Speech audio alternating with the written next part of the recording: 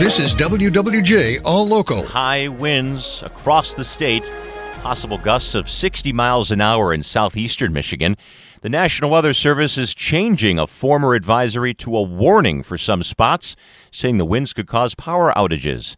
DTE Energy President and CEO Trevor Lauer, speaking just moments ago live on WWJ, says the utility is now prepared, but when the gusts get to a certain point, there's going to be a problem. It's been a crazy weather year for our customers in 2021. We've had 6 tornadoes, we've had 6 times, and we've had hurricane-force winds come through.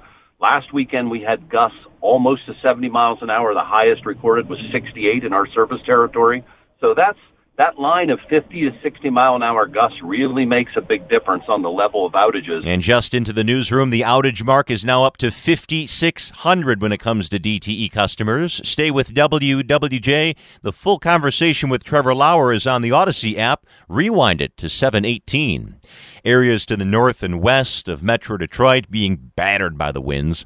Katie Carey is with Consumers Energy. 120,000 customers reported out there. We are seeing serious damage from these sustained high winds, and I think that's a crucial point, the sustained high winds. We're seeing roughly 60 miles an hour, sometimes even a little bit more right along the lakeshore, and that is knocking out power lines, trees, limbs in its wake. Yeah, out in Fruitport Township, that's on the west side of the state, part of a roof of a school was ripped off this morning due to the high winds, and the Upper Peninsula could be getting hurricane-force winds and a storm.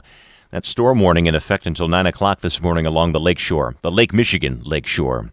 Again, we have the wind advisory until 4 this afternoon for Metro Detroit. Traffic and weather is still to come at 7:38. We have an orange cone or two marking off a giant sinkhole this morning. It's just outside of downtown Detroit.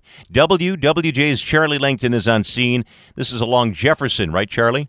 Yeah, right along Jefferson, right across from Pewabic Pottery. Hurlbut is this cross street. And at the Jefferson, it's southbound Jefferson going in, well, I guess it's westbound, technically westbound Jefferson, going into the city. Detroit police have Jefferson blocked off. They're diverting all the cars into the neighborhood at Bewick is the actual street. But it looks like it is a water main break causing a sinkhole. I did get a close look at it. It's a pretty deep hole. But the Detroit Water and Sewer Department, they're actually out here on the scene right now, and they got a lot of the water off. But it's going to take a little while to fix this because the hole is pretty deep, and there's still quite a bit of water on Jefferson. So again, avoid the area. Dennis Newbach will probably have some hints for that. But the bottom line here is just avoid Jefferson going into the city right across from Pewabic Pottery. You are going to be diverted off the road. Reporting live, Charlie Langton, WWJ News Radio 950. It's a plea for information from the father of a missing Rochester Hills teenager who says he doesn't want to spend the holidays without him. In a lengthy Facebook post, Brad Santo, the father of Brendan Santo, made a plea for information and help in the case. Santo disappeared on a visit to Michigan State on October 29th. Divers have been combing the Red Cedar River but have not found the 19-year-old Grand Valley State freshman. The cameras where Santo's phone last pinged weren't working.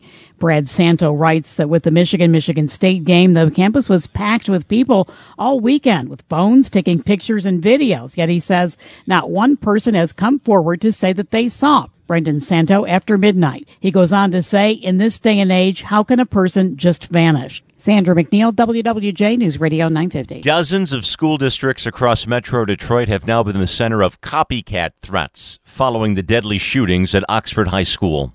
In Macomb County, at least 30 students are facing charges now related to connections of dozens of threats. Here's prosecutor Pete Lucido. We've been locking them up in the Juvenile Justice Center. If we have a psychologist do an evaluation to vet it out, this is the reason why we have to do it. We don't want any child in harm's way of danger, and every parent needs to know that their child's secure going to school. Dozens of other students have also been charged in Wayne and Oakland counties. The number of cases in Wayne is almost reaching 40.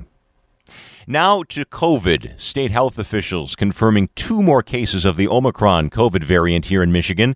An 18-year-old and a 64-year-old, both of Genesee County, testing positive for the virus at the beginning of December.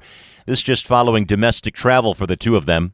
Neither person has been hospitalized. The first case of the Omicron variant in Michigan was discovered about a week ago in Kent County. For the latest news plus traffic and weather together on the 8s, tune into AM 950. Favorite WWJ on radio.com or ask Alexa to play WWJ News Radio 950.